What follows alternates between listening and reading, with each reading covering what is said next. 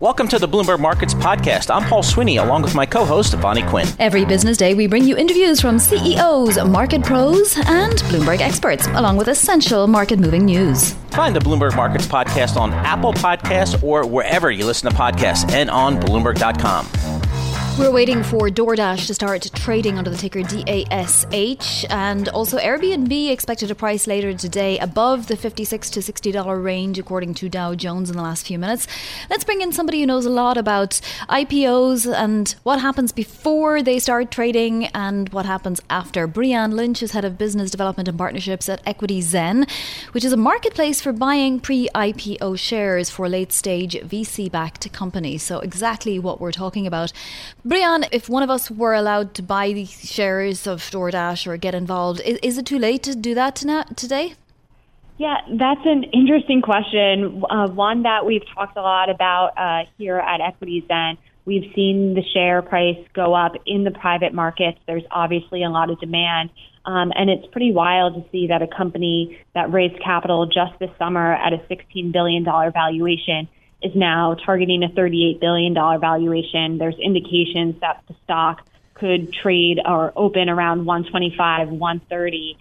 So it's a big question considering that this year has been a year of such explosive growth, but growth that is likely not repeatable in the long future. So it's interesting. I mean, this IPO market is going to be a banner year for IPOs, and given all the uncertainty in the world, I guess that's a pleasant surprise. What are you hearing from some of the companies you deal with? How are they thinking about the IPO market today, given the world we live in? Yeah, I think a lot of these private companies have seen that this is a very opportune time to test the public market. IPOs have returned over 111% year to date versus 16 or so percent for the S&P 500. And this current environment where we have 2 vaccines on the way, the election is behind us and some of that volatility, and the market has rallied to all-time highs, a lot of companies think this is kind of a prime environment to make their public market debut. So we expect to see more companies making these same moves, especially now that SPACs, direct listings, and other options are available to them as well. So, Brianne, EquityZen is the secondary marketplace. So you sell pre-IPO shares. Now, the minimum investment is $10,000, but retail investors can buy these shares. So, are you busy today? Is the secondary marketplace, full of people buying and selling these shares today? Yeah, so EquityZen's marketplace has been busier than ever over the past few quarters. We've seen record demand. And there's a big need in the retail accredited market to have access to these types of companies before they go public. We've seen over the past 10 years that a lot of the growth and return potential for these companies has happened in the private markets, given the abundance of venture capital available. So it's really important for investors to be able to participate in that growth to achieve, successful outcomes for their investment portfolios. So, Brianne, what are the trends here?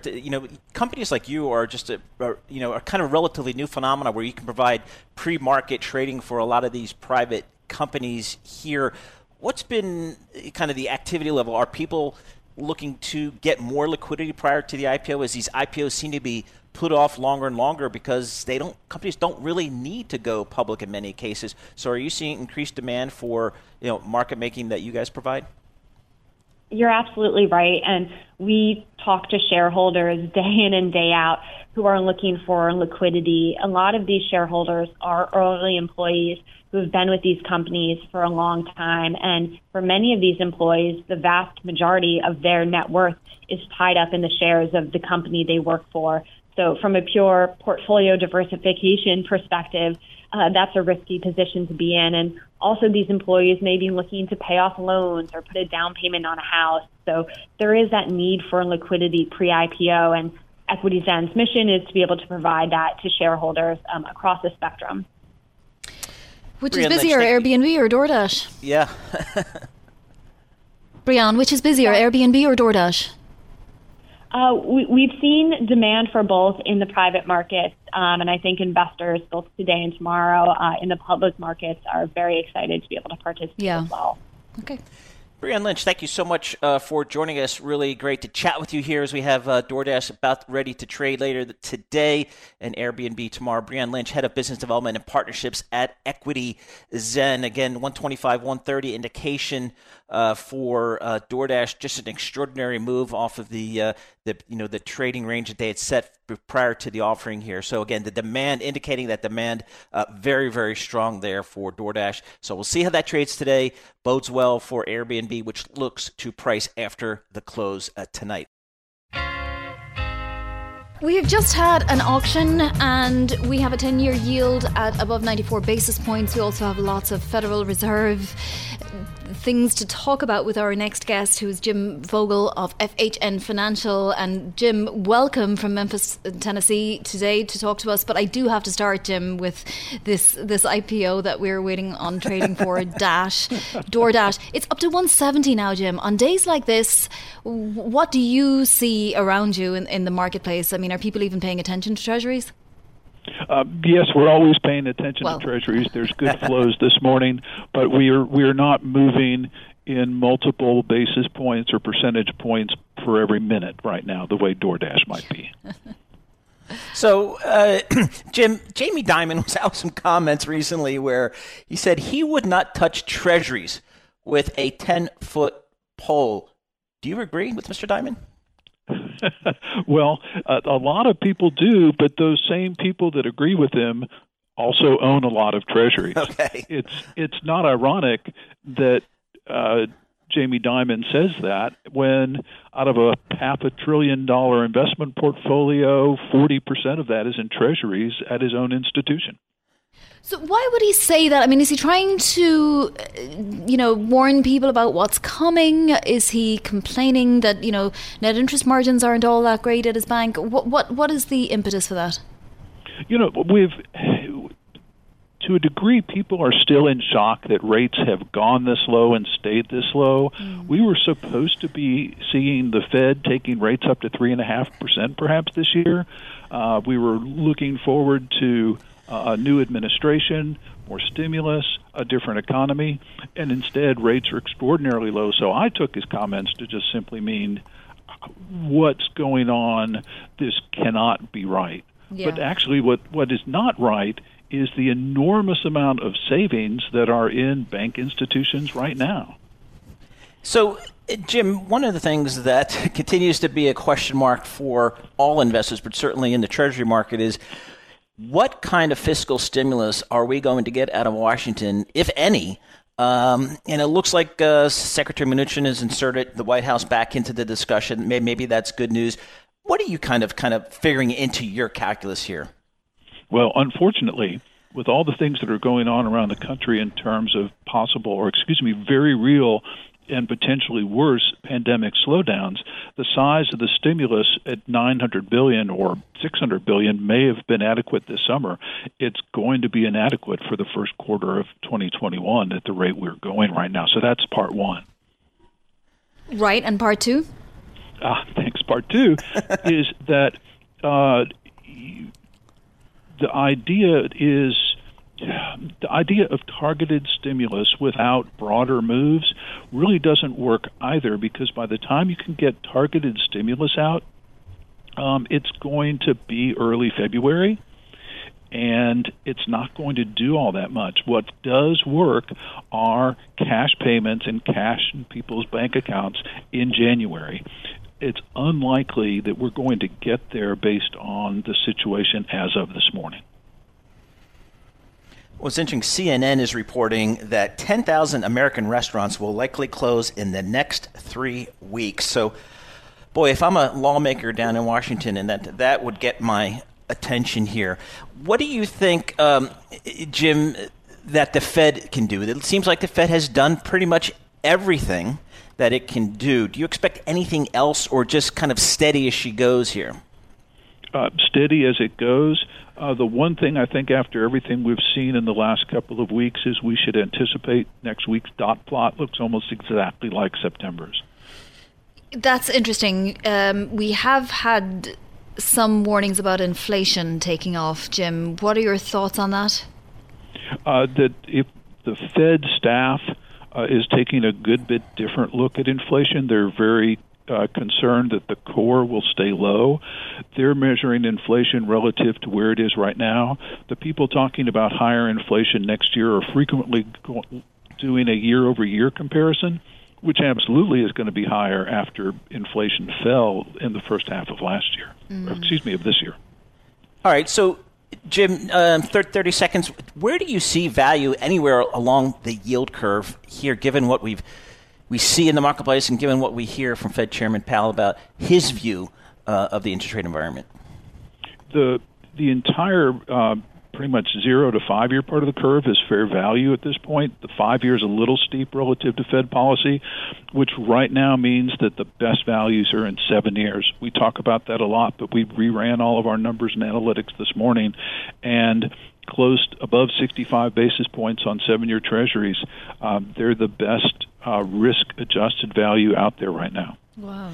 Hey, Jim, thanks so much for joining us. As always, Jim Vogel, interest rate strategist for FHN Financial. And it's interesting to try to find some value, Vonnie, in the credit markets here, given how tight a lot of things are trading. And again, given where Fed Chairman Powell says he expects rates to be. And you just heard Jim saying, how much savings there are in bank accounts. It's really, really fascinating. If you wanted to be safe and, you don't have that much choice, you may as well leave it in the bank account. Exactly right. So just looking at our good friends at DoorDash, get you a price quote again. Still not open. Bid ask 170 to 175. Well, Tom Keene often talks about the courage to be in the market. And with equity indices at or near all-time highs, that is certainly an apt discussion point right here, particularly as we think about 2021. John Lynch, Chief Investment Officer for Comerica Asset Management, joins us now. John, I'd love to step back 30,000 feet. We've had despite all the craziness of this year, equity markets, risk markets in general have done, surprisingly well. What is your view of the equity markets right here, right now? Hey, Paul. Good morning. Yes, the rally has been unbelievable since last February, last March. But specifically to your question, right now I think we're 5 or 6% overvalued. I always want to make sure the math works when making forecasts, and I think the S&P 500, for example, can do earnings of about $135 this year, and really you're starting to stretch multiples past 3,500 in my estimation.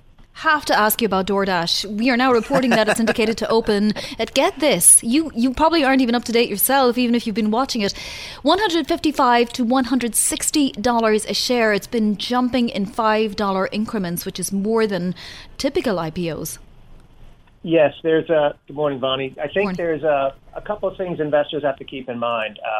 While I believe we might be 5 or 6% overvalued in the near term, there are a variety of areas that show the market is not overvalued. We don't necessarily see, fund flows into equities. I don't see significant or alarming M&A activity. But one area that could be a red flag would be the IPO market. And as you suggested this morning, it's just amazing the pre-market bids or the pre-opening bids on that IPO. Well, just as in the last 2 minutes, 160 to 165 is the bid-ask spread there on the Bloomberg terminal. I just love, John, to get your thoughts here just about one of the bigger discussions that we've heard over the last several months is kind of, okay, I get the bullish call in the market. We've got a lot of pent-up demand in the economy.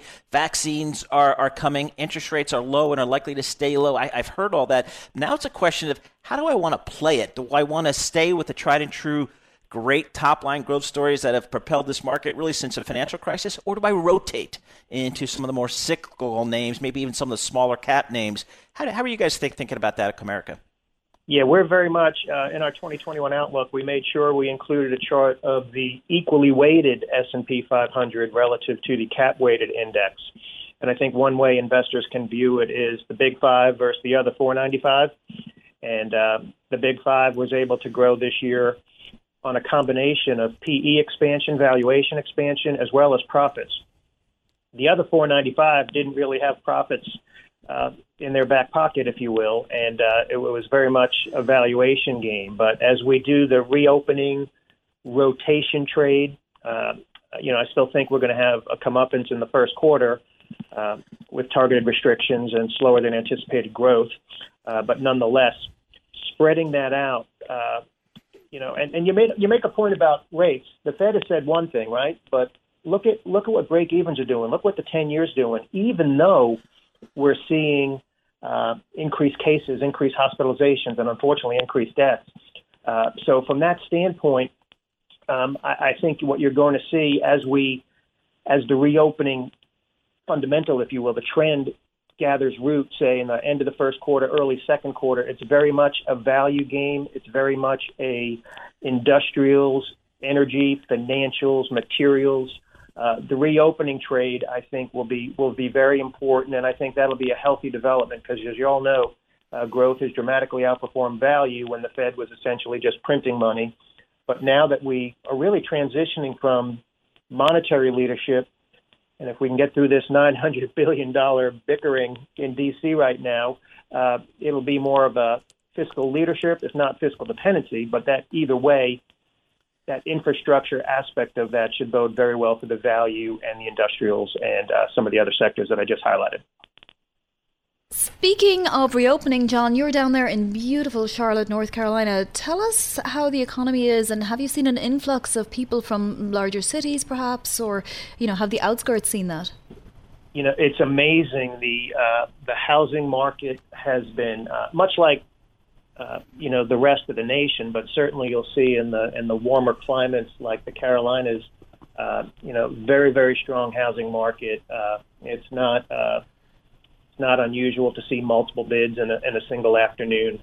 So the housing market is moving very quickly. And I think, one thing that among many things that corporations have learned in 2020 is that this remote work, has teeth, has traction, and to the degree the warmer climates will play into that. I think that will continue to bode well for the Southeast and the Southwest. Hey, John, just real quickly, did the presidential election change your 2021 outlook, or kind of how are you viewing that? Yes, well, we were looking for, either way, we were looking for some degree of infrastructure. I understand fully that we still need to have relief, and I like to make the distinction between a relief package and an infrastructure package, because a relief package really is income replacement, right? And when you see the transfer payments, when you see personal incomes not largely affected in spite of all that's happened, right, with 10 or 15 million fewer people working, that income replacement was a necessity.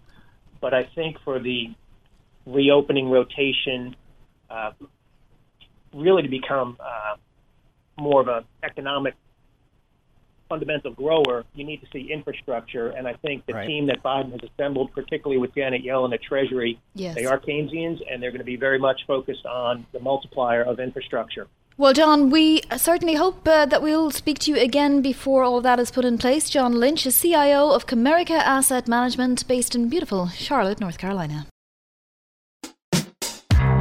All right, so I'm running some errands yesterday, and I'm at the UPS store, and I see the UPS guy out front with the truck loading and unloading boxes, but it wasn't the brown UPS truck. It was a U-Haul truck, and I was chatting with the guy, and he says, they have so much demand that they ran out of trucks, and so they're out there renting U-Haul trucks, Avis trucks, and I said, how often does that happen? He says, well, it happens a lot during the peak holiday season, but he said he's been driving a U-Haul truck since March because the demand has just been incredible. So I said, I have to talk to Lee Klaskow. Lee Klaskow is our senior transportation analyst for Bloomberg Intelligence. Lee, what's going on out there? Are the boxes getting delivered? Are the FedEx and UPS guys, are they able to keep up?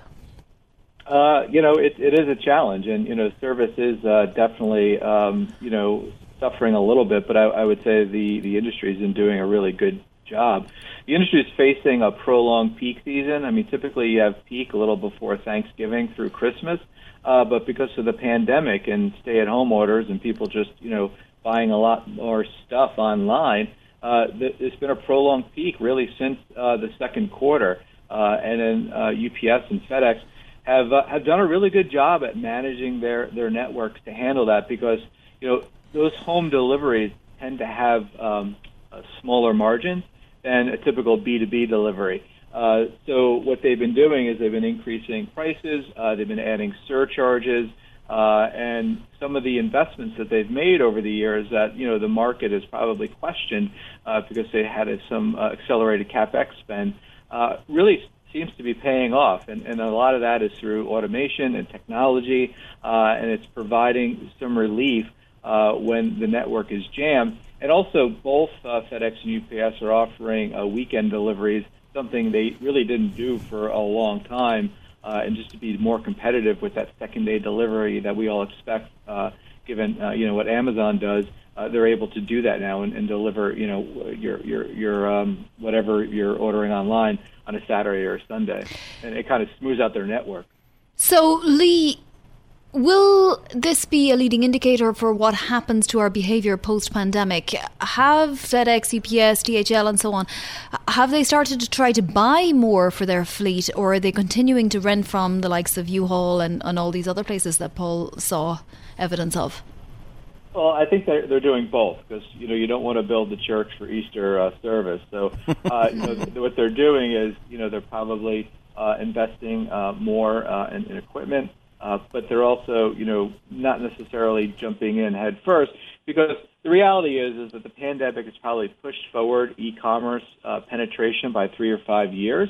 So there is going to be some secular changes once we get back to a more quote-unquote normalized lifestyle.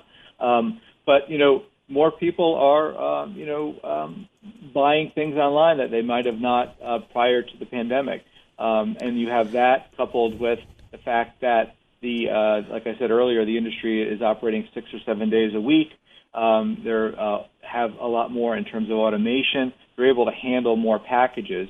And the good news for FedEx and UPS is that, as they do more home deliveries, that increases their density. And as I mentioned earlier, those margins tend to be a little lighter than the B2B. As you add density, that does improve the margins.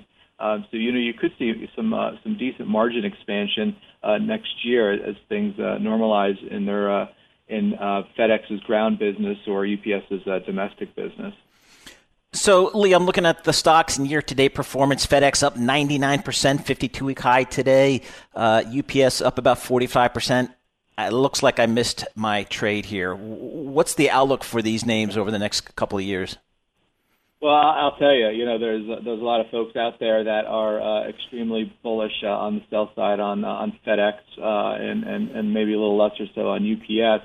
A lot of people have jumped on the bandwagon for FedEx recently. We've been relatively optimistic on the name for a long time. What I would say is that we were probably way too early. But what the name is starting to do is they're just really, the investments that they've made in the past are really starting to pay off because of that new density that they're getting. And also the unsung hero and what we don't know yet is how good is the TNT acquisition that they made a couple of years ago going to be in a post-pandemic world. We think that the integration benefits that they've been doing and getting really haven't come to the surface because of the backdrop of weak B2B business in Europe. But as that comes back, we do believe that it'll be not only a competitive advantage for FedEx to get more freight onto its network, but it'll also be able to really improve the TNT business, which was kind of a lagger within the global industry. So, Lee, what's the outlook for the likes of a DoorDash then? I mean, I know that that's not exactly the type of company that you cover, but there's a sort of similar relationship. I mean, if this is, as you say, Easter time in religion, then does that mean that a DoorDash will also see a drop-off when this goes away? I don't cover the name, but I would just guess that people's buying habits will change. You will have people that will continue to buy from DoorDash, but maybe instead of doing it 5 days a week, they're only doing it once a week. So, I know personally speaking, anecdotally speaking, I can't wait to go to a restaurant again. I really miss, having a well-cooked meal. Not to say that I don't cook well myself, but it's always better out with friends. So, it definitely will have somewhat of an impact. Hey, Lee, one thing that I've noticed really this Christmas season is how many Amazon Prime trucks there are on the road. It seems like they're just everywhere. What does that mean for the UPSs and the FedExs of the world? Yeah, so what Amazon's doing, in our view, is something that Walmart's done, in the 60s, 70s, and 80s. They built out their own transportation network. That's true. Walmart operates one of the largest truckload fleets in America, and it kind of dwarfs some of the publicly traded truckload fleets that we cover in terms of size. So, what Amazon is trying to do is they're trying to control their purchase transportation costs, and they're doing that by outsourcing with with contractors, exclusive contractors that just work for Amazon. And, it is somewhat of a similar model that FedEx does. I mean, FedEx Ground employees or FedEx Ground drivers and delivery people aren't employees of FedEx. They're independent contractors. So it's not a new model. They will, Amazon wants to control more of their supply chain. It'll still be a big buyer of transportation for UPS. FedEx, not so much. It's a lot bigger part of UPS than it is FedEx. But they're just looking to diversify and to control their own costs, and they're doing that with couriers, and they're doing that with an air fleet as well. All right, Lee, thank you so much for all of the intelligence. Literally, Lee comes from Bloomberg Intelligence. He's their senior transport, logistics, and shippings analyst, and we appreciate it. Thanks for listening to the Bloomberg Markets podcast. You can subscribe and listen to interviews at Apple Podcasts or whatever podcast platform you prefer. I'm Vonnie Quinn. I'm on Twitter at Vonnie Quinn. And I'm Paul Sweeney. I'm on Twitter at PT Sweeney. Before the podcast, you can always catch us worldwide at Bloomberg Radio.